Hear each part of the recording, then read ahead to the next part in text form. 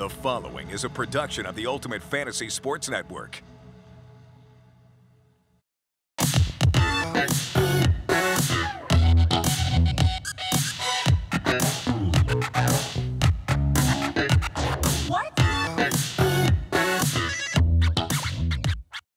Welcome back to another episode of UFBA Today. I'm your guest host, Sho Alli. Of course, I am the head of sport for basketball across the UFF Sports platform. Thank you for having me back. You may remember me from episode 1 of UFBA Today, where we chatted about kind of my role, my responsibilities here on the platform.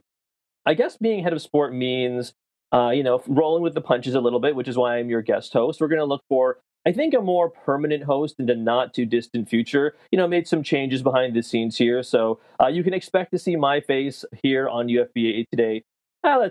Maybe through the next couple of months, let's say, and we'll roll with the punches, like I always like to say. My responsibilities, generally speaking, have to do with the UFBA, the NBA itself, but we're always having conversations about, college basketball, the WNBA, the Legends League, all of those kinds of things. So expect to hear all of those news items. If you are one of the owners, or you just want to know about the Legends League or anything like that, expect to find out about all those things right here on this YouTube channel / podcast. So stay tuned here on UFBA Today. The Legends League, I also wanted to give a shout out to our pals on the football side of things. My friend Andy McNamara getting things started with the football side. If you ever wanted to see Otto Graham throw for 900 yards in a single game, then you definitely want to pay attention to the AFLL. Any Legends League stuff, of course, will be nominated and announced to you guys right here on UFBA Today. So always stay tuned here for that. On today's episode, though, we have a busy show. A little later on, we're going to be joined by Kevin Lewis, who is the head of sport for women's basketball. He'll be the head of sport and the commissioner. He's going to be wearing a lot of hats for the UFWBA. He has some exciting announcements for us as the WNBA season in real life is going to get started in a couple of months. So we want to bring you some more information on the franchise auction and how the rulebook will work. I'm sure it'll look similar enough to the UFBA, but obviously there's some major differences, especially with the size of rosters and so on. So Kevin is going to join us a little later on to chat about all things WNBA. But on today's episode, as far as the UFBA is concerned, a lot of activity in the league, right? We have a ton of trades. We had the conference votes. I'm not sure if you guys realized we had division names as well. So we have a small announcement on division names in case you missed it in any of the Telegram chats or any of the emails I've been sending out to you guys. But a lot of information in today's episode of UFBA Today. So why don't we get right to it? I wanted to start with the trade deadline. Now, the trade deadline in the NBA is on Thursday, February 10th at 3 p.m. Eastern. And as we know in real life, a lot of these trades will sometimes be submitted. Maybe they're submitted by teams at 2:57 p.m. and they're not announced until 3:10 or 3:15 or something like that. I'm sure it'll be the same in the UFBA league, right? If you guys are working on any trades, I highly encourage, as the person who is responsible for processing all those trades, I highly, highly encourage you to get your trades in before the deadline of 3 p.m. Eastern on Friday, February 11th, because we like to give you guys 24 hours to let the dust settle in the actual NBA. And then you can make your fantasy basketball evaluations as to new destinations and so on. So again, February 11th, 3 p.m. Eastern is the UFBA trade deadline. So get all your trades in before Friday at 3 p.m. We have a couple of trades to get to already. Why don't we start with trade number 1? And this one is between the Mustangs and the Androids. I think when you look at different trades across the entire UFBA, right? I think you can see how different teams choose to manage assets, right? So if you look at this graphic here, you can kind of see the Mustangs sent away Al Horford. They sent away Kevin Huerter. It's always tough whenever you're giving away good players, especially like Huerter, right? But I think when you're getting someone like Chris Middleton, despite his massive salary, I don't have the numbers in front of me, but I want to say Chris Middleton has something like $32 million a year for the next several years, right? When you take on a salary like that and you're giving up other pieces, I think that shows that you are willing to compete in different ways. Not every team. Also, I'll note, is willing to use their draft picks, right? Some teams will want to use their draft picks in the entry auction. And don't forget, the entry auction will take place after the NBA draft, shortly after the NBA draft itself later this summer. But most teams will use their draft picks or will wait on using their draft picks in that entry auction. And some teams will use it as draft capital. There are a lot of ways to maximize asset management. So even when you're dealing away like the Mustangs here, Al Horford and Huter and Aaron Gordon and Frank Kaminsky, who was, I believe, on the IR at the time of the trade, but you're getting guys like Chris Middleton. I think, it's hard to not view that as a win. And on the other side of things, the Androids are already locked into a relatively high draft pick. They are, I think, in the bottom 5 or bottom 7 right now. We'll take a look at the standings a little later, but this could also help them as they perhaps, I don't want to say punt, but as they work towards rebuilding their team. So a lot of different ways to manage your assets when it comes to the UFBA. Trade number 2, this came in a couple of days ago. Actually, pardon me, it came in yesterday. I think it was in the works for a couple of days. But this trade, including Ben Simmons and D'Angelo Russell as the 2 major pieces. Of course, Ben Simmons, this one is fascinating to me because at the time of recording this episode, Ben Simmons is still a Philadelphia 76er in real life. So will Ben Simmons be on his way to Brooklyn for James Harden and probably other pieces? Who knows? But I find it interesting. The Knight Riders, and they were talking about this in the Telegram chat as well, the Knight Riders are willing to move off of Ben Simmons and his massive salary in return for someone like D'Angelo Russell who can still compete. Guys like Ishmael Wainwright, Trey Burke, Wayne Ellington, Bidays and Vassell, these guys are all definitely good pieces that will contribute to both the GOAT and the Knight Riders. But I think clearly the 2 main here are Ben Simmons and D'Angelo Russell. Again, I think if Ben Simmons does become a Brooklyn Nets, a member of the Brooklyn Nets, pardon me, I think this could be a massive trade, probably a big steal for the GOAT, right? Because if you get a player like that, then hey, it's hard to argue. Probably not so much scoring, probably not so many points from someone like Ben Simmons, but he has been the subject of trade speculation, for the better part of the entire pandemic, dare I say, right? Going back to the last time the 76ers, he had that big clip where Simmons went up, he threw the ball up, refused to take the shot, and there's some bad blood between him and Joel Embiid. Either way, anytime you get massive players like that in the trade is always really exciting for the UFBA. The last trade I wanted to get to was this trade between the Slashers and the Midnight Owls. There was another trade that came out with the Slashers right before we recorded this episode. But this one, Slashers and the Owls, as you can see, an absolutely gargantuan trade. Now, I think that the 2 active players from the Owls that are going to the Slashers were actually Isaac Okoro and James Boudnight, if you look at this graphic. BJ Johnson, Jamarco Pickett, Dide Luzada, Vernon Carey, Reggie Perry, Chris Smith are all on the protected list. So as with any trades, if the guy's on the protected list, he goes to the protected list on the new team. So all 6 of those players went straight to the minors, as Fantrax calls it, or the protected list for the Slashers. And for the Midnight Owls, they're getting, of course, the major pieces in this deal: Shai Gilgeous-Alexander, Jaden McDaniels, and Onyeka Okongwu. Of course, Alex LeBlanc is our new owner of the Slashers after coming to an agreement with a former owner, Brennan Kopp. So we can welcome Alex back into the league with 2 major trades. His other trade that he made right before we recorded this episode, so I didn't grab a graphic for you guys, but was that of, I believe it was Yusuf Nurkic, has been dealt to the Spitfire Aviators for Chris Duarte and Kai Jones. So another massive trade as far as the Slashers are concerned. I mentioned asset management before. I think what Alex is doing with the Slashers and his in-the-trench management group, I think it's important to note that, again, when we talked about the Mustangs, when we talked about the Androids and asset management there, it's really important to note that not everyone is going to approach the draft the same way, right? The Midnight Owls are in a great position because they are currently, and we're going to take a look at the standings in a couple of minutes, the Midnight Owls are currently tied with the Skyhooks as of Monday for the conference lead, right? I believe they have only lost, 8 games all season, definitely in single digits, pardon me.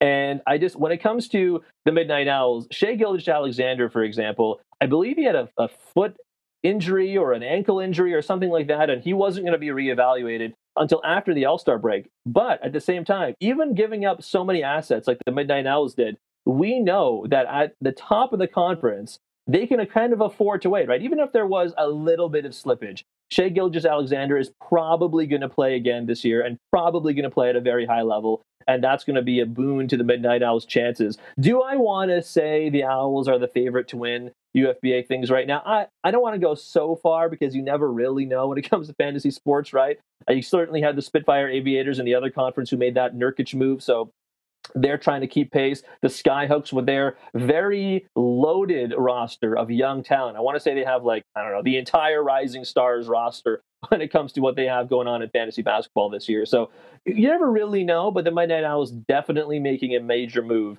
as we get closer and closer and closer to the UFBA playoffs. The other half of the trade deadline I wanted to talk about was that the trade deadline itself in the UFBA is the cutoff for the prize pool, in case you've forgotten, right? So any trades that are made, pieces of that go from each team to the prize pool and the admin wallet. Any free agent and waiver auctions, a chunk of that goes to the prize pool as well, and those kinds of things, right? So the deadline for the cutoff for the prize pool is actually at 3 p.m. Eastern on Friday as well. So keep that in mind, because it means that when we do this show next week, we can have a more comprehensive breakdown of what the prize pool will look like and how much money is going to each team, how much SCO, I should say, is going to each team. I believe the percentage breakdown of regular season versus playoffs was something like 70% of the overall prize pool, and it was estimated to be around 400,000 SCO. So 70% of 400,000 SCO, give or take, is going to go to people of the regular season, top teams, MVPs, the sixth man, rookie of the year, et cetera. We'll take a look at all of those things. And the division winners will get a bit of a payout as well. And then 30%, the remaining 30% will be split up amongst the winners of each round in the UFBA playoffs. I believe that was what was agreed to, but we'll take a more comprehensive look at that next week. And don't forget, the fine and luxury tax pool is something I wanted to remind you all about as well. If your team has been fined, or if your team has dipped into the luxury tax, or I believe the other half of it is if they've been below the luxury tax threshold, those teams are not eligible for the separate fine and luxury tax pool that will be kind of accumulated via, buyouts and fines and luxury taxes and so on. All of those things will be paid out. I guess I should say the fines will be collected at the end of the regular season, and then afterwards will be paid out to the eligible teams. So the reason for that is also because that could also change right up until we get to the playoffs. So the fine luxury tax pool will potentially continue to grow every month when we do the cap snapshots. And of course, we did one at the beginning of January. We just did one at the beginning of February. And one more for March, one more for April, and then after that, we will collect all the fines and luxury tax information. So don't forget, prize pool rolls over to the next year as of the UFBA trade deadline on Friday, February 11th at 3 p.m. Eastern. Please get your trades in. I'll say this as well, I can see up to the second when trades are proposed. So if a trade is accepted by both parties at 3 o'clock and 10 seconds past the hour, that trade's not getting processed, okay? I am not afraid to use the reject button liberally, okay? So please get your trades in before 3 p.m. Eastern on Friday. Let's move over to the conference names. I think when I took over as head of sport here, I took over at the beginning of the new year. I hadn't realized, actually, the conferences hadn't been named and that the divisions hadn't been named either. I think this was done partly because there was some room for naming conventions, maybe some sponsors would want to get attracted to it. But as the other sports grew as well, you can look over to the football conference. They have one of their conferences, I believe, is called the Madden Conference. You look over at baseball, which is launching in a couple of weeks. We hope, right? Cross your fingers with the lockout, but still, you hope that's coming soon. So, they have I believe it's the Vin Scully and the Harry Carey conferences, right? So we wanted to have our conferences names set as well. The UFF Sports admin team are very much in the works of creating a very snazzy looking page for the UFHL, the Hockey League, and the UFBA is going to be next now that I've received all the logos from all of you guys. So we wanted to have the conference name so they can have their graphics kind of made up there. And I'm very pleased to announce that the conference names were voted on by you guys, the franchise owners. Everyone did reach out to me. I was initially tempted to kind of run some kind of bracket style competition, but the more I thought about it, I felt it was better that you, the franchise owners, people who are going to be playing in this league for years to come, are the ones to really give your input on that. And the names in the three options as well were actually submitted by all of the owners, all of the GMs. And again, thank you for doing that. And there are six, in my opinion, of the greatest players to ever lace them up. I'm glad we got a good grouping. The options were we tried to have some kind of theme to go along with it, right? So the options were Wilt Chamberlain and Bill Russell. That was option one. Larry Bird and Magic Johnson. That was option two. And option three was Michael Jordan and Kareem Abdul-Jabbar. And I admit to have had a tough time with option three a little bit, just because MJ and Kareem, they weren't exactly contemporaries, right? Like, MJ kind of came into his own in the mid to late '80s, and and that was after the kind of clashes with the Bad Boy Pistons and guys like Isaiah Thomas and so on. And even when they beat them, MJ continued to dominate, and there wasn't really a true analog with any one guy. Kareem, I think, was largely about to retire in the late '80s and so on. So I just wanted to have the theme of the best players of all time. We kind of went with some rivalries with Wilt and Bill and Larry and Magic, and then of course with MJ and Kareem, it was just two of the best players of all time. But we do have an announcement to make. You, the franchise owners, chose in an overwhelming majority, I would say more than half of the franchises voted for option two, Magic and Bird. So you can see that here. Yeah, Bird and Magic conferences. Conference one, as it is currently stated, will be the Bird Conference. Conference two, as it is currently named, will be the Magic Conferences. Thank you again for voting on that.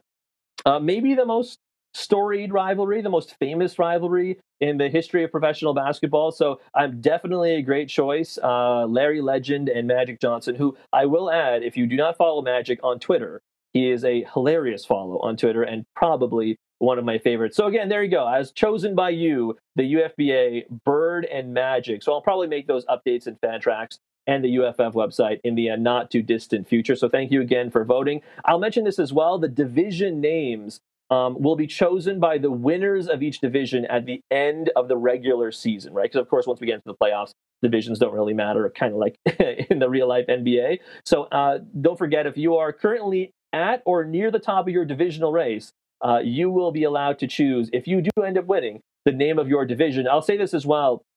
I've decided to remove Michael Jordan from the running for any one division. Kind of seems unfair that kind of like the universally chosen greatest basketball player of all time will be any one division's name. So I have decided, because we do give out a prize for the MVP as determined by the basketball competition committee and the commissioner, and certainly myself are all on there. So I've decided to make Michael Jordan the Michael Jordan Award will be the name of the MVP award, and that'll be the overall, I think, the top producing fantasy player in the UFBA today. So that player will win the Michael Jordan Award, and the owner of that player in the UFBA will get a little SCO prize. So I think that makes it a little more fair, because we don't have to then argue over who gets to have Michael Jordan, because he is probably the greatest player of all time. LeBron James is still playing. Whether or not you think he's the greatest player of all time, hey, that's up to you. But hey, he's not retired yet, and he's not in the Hall of Fame. And all division names will be picked from the Naismith Memorial Basketball Hall of Fame, just to make things a little easier. I know people wanted to have things like, I think it was something like the And One Conference, or the Double Dribble Conference, or stuff like that, right? The founders did want to keep the name of the branding a little consistent across the board, especially when you look at the other leagues. So we're going to stick to members of the Basketball Hall of Fame. Again, Kevin Lewis is going to join us in a couple of minutes. He is going to chat with us about the UFWBA and the franchise auction plans across UFF Sports. But before Kevin, I wanted to take a look at the standings. Now, if we can pull up the graphics here for the standings, you'll see that, if you go back throughout the entire season, there's been a lot of movements, a lot of teams that have started to pull ahead, right? I mean, in Conference 1, again, which is now going to be called the Bird Conference, you can see the Spitfire Aviators are only 4 games ahead of the Majesty, but they have done so despite a plethora of injuries and movements and so on. I mentioned already, we didn't show the graphic because the trade happened right before the episode, but Yusuf Nurkic is going to be a member of the Aviators now. He's been traded to the Aviators from the Slashers. So the Aviators have managed to stay atop their conference all season long. The Majesty have actually overtaken the Ballers for second place. So that's pretty impressive there. In Conference 2 in the Magic Conference, you can kind of see the Skyhooks and the Midnight Owls are, they're kind of tied for second place. Only 5 games lost all season long for the Midnight Owls, and they just acquired Shea Gilgeous-Alexander, amongst others. So look out for the Midnight Owls. The Skyhooks also have a very talented team,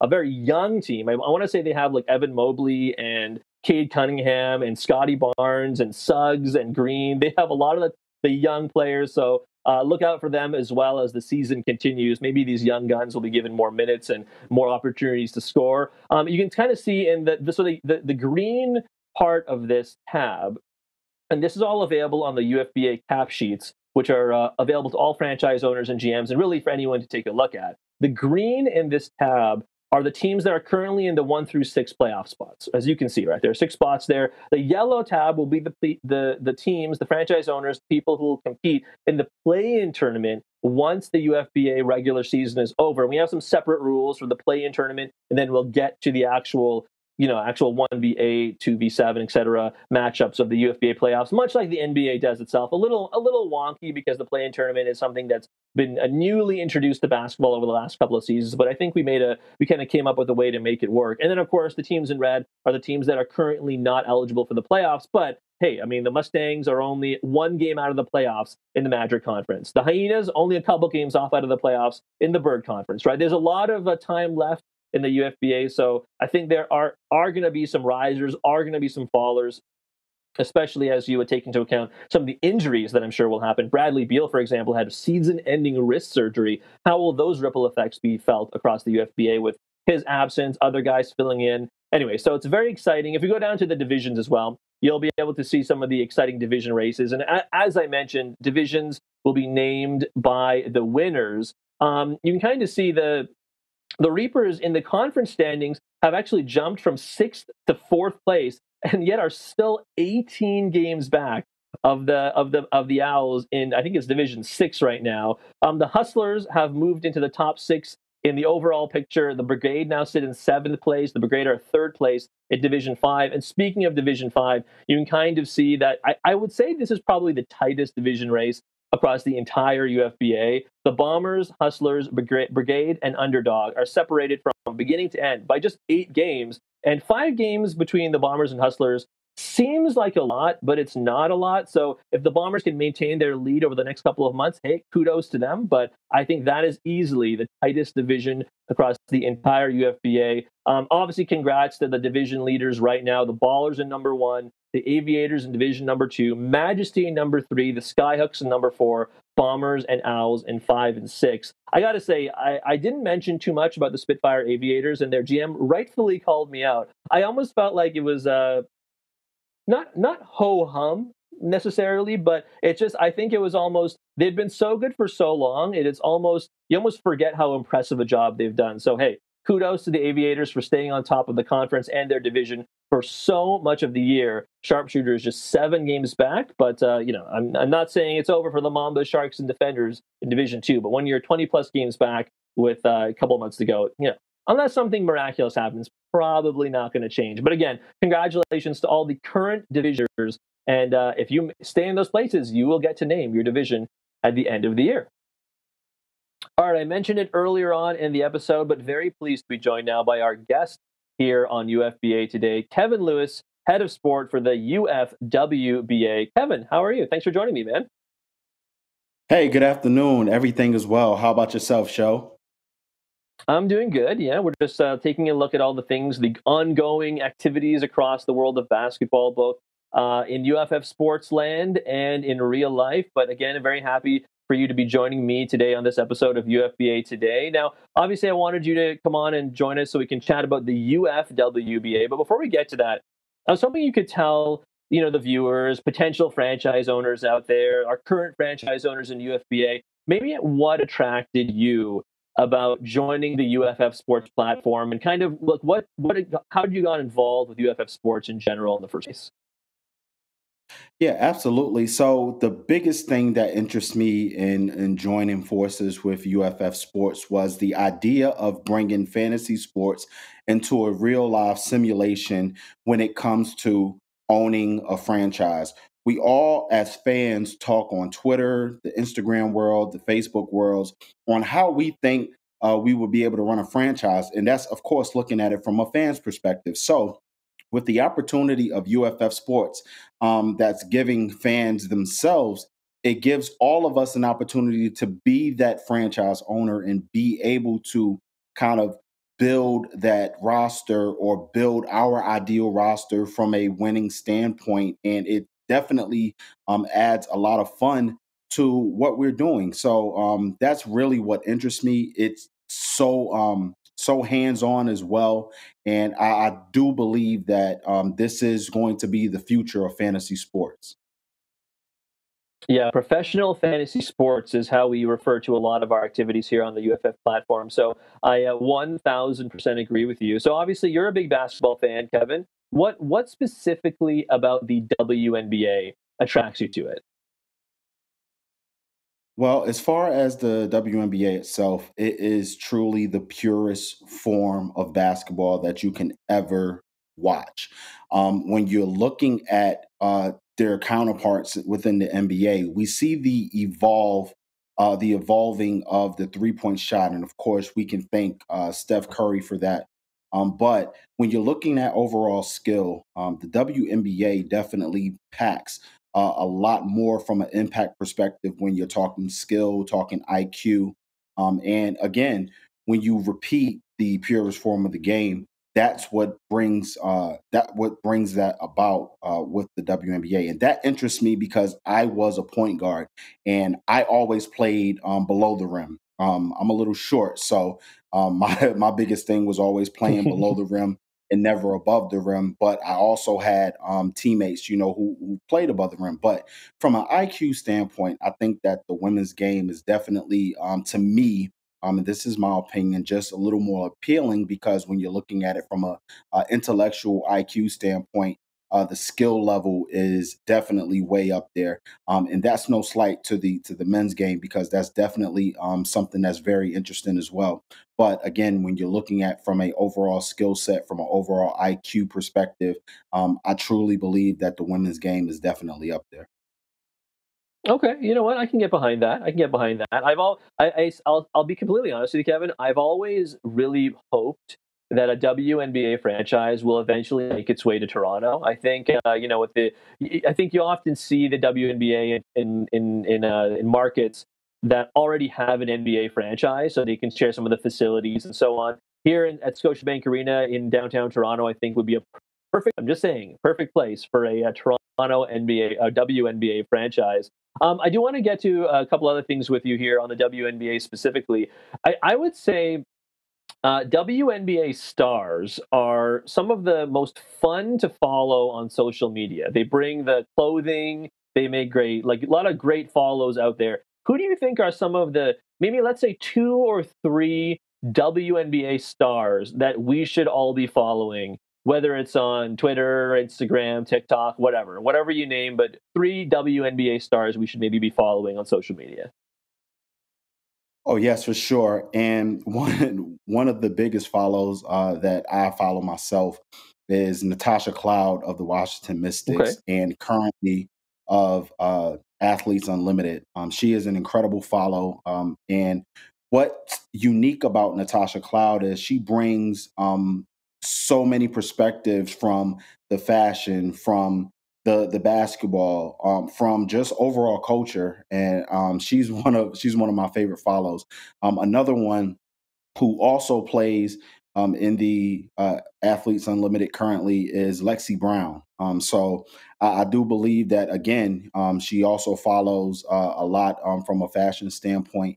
I truly love her perspective on things, especially on the basketball court as well. So I think for me, those are two of the best follows. I have so many other follows that are good, and if I know you had asked for two, but I can't. Of course, I'm gonna be a little rebellious. So, Liz Cambage is another one, and Taya Cooper is definitely another one that you should follow. And I can't forget Asia Wilson. She is probably one of the most unique follows out of all that I've mentioned. But it's so fascinating just following the women on these social media platforms and following their stories, because that's probably the most important thing that a lot of people don't see, is the storytelling within the WNBA, and following those particular players would definitely kind of paint that picture of what you're looking for in storytelling. Yeah, you mentioned Cambage and Wilson, and it's funny. I would say basketball as a sport, men and women's, athletes within that sport have always been very willing to use their platform to stand up and to talk about others and to bring, like, to use their voice to bring attention to issues that maybe otherwise wouldn't have gotten a ton of attention. And it's funny, right? Because I feel like as much as credit I'll give to the men's basketball players for doing that over the years, people like Asia Wilson and Liz Cambage and a lot of the other stars of the WNBA have been lending their voices to important socio-economic, political, gender issues that have been, I don't know, like, sports are generally speaking a reflection of real life. And the WNBA players, I think for years and years and years, even before this current generation of players, have been doing that, and I commend them for doing so. So I think it's something that I dare say is more unique to the WNBA than maybe any other professional sports franchise, at the very least in North America. Maybe things are different outside of North America, but you and I are here in North America, so I would definitely say limit it to that. Let's discuss your plans for the UFWBA, Kevin. I think that's something you and I have had tons of meetings about over the last couple of months. It's very exciting. The actual WNBA season is going to start in the not too distant future. So why don't you tell everyone about some of your plans for the franchise auction and the rule book and so on? Yeah, absolutely. So the biggest thing is definitely getting the word out that the UFWBA is here.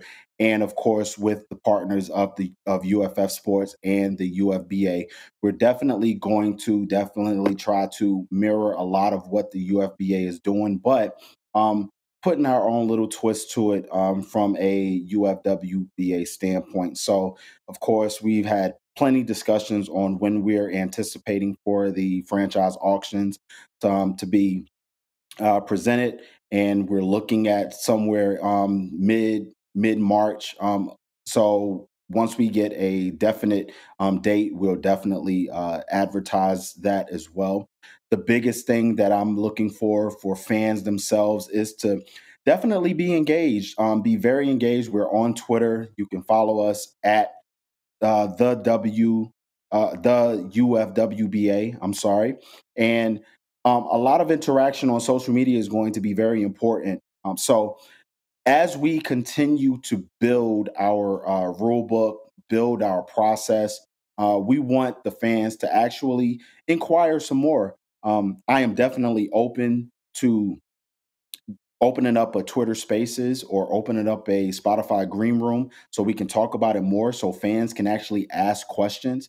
Because again, this is one of the most unique ideas that UFFS has created. And I do believe that as a franchise owner of a women's basketball team, you will be able to call whatever shots you want to call. So it's definitely going to be very exciting as we approach May 6th, which is the start of the WNBA season. And as long as you're definitely looking at different scouts and players, once the franchise auction is available, you'll be more than happy to continue to, have your draft and make sure that you have the players that you need. But again, it all starts with communication. So definitely follow the UFWBA on Twitter, and we can definitely continue to have these conversations. And again, with the rule book itself, of course, that is still pending. And I've also created somewhat of a gameplay idea that also is on Twitter as well. You can definitely look at Okay. that. But there are definitely a few things that we're going to tweak since that release. But again, definitely we want engagement. We want everyone to be excited about it, and we want people to ask questions.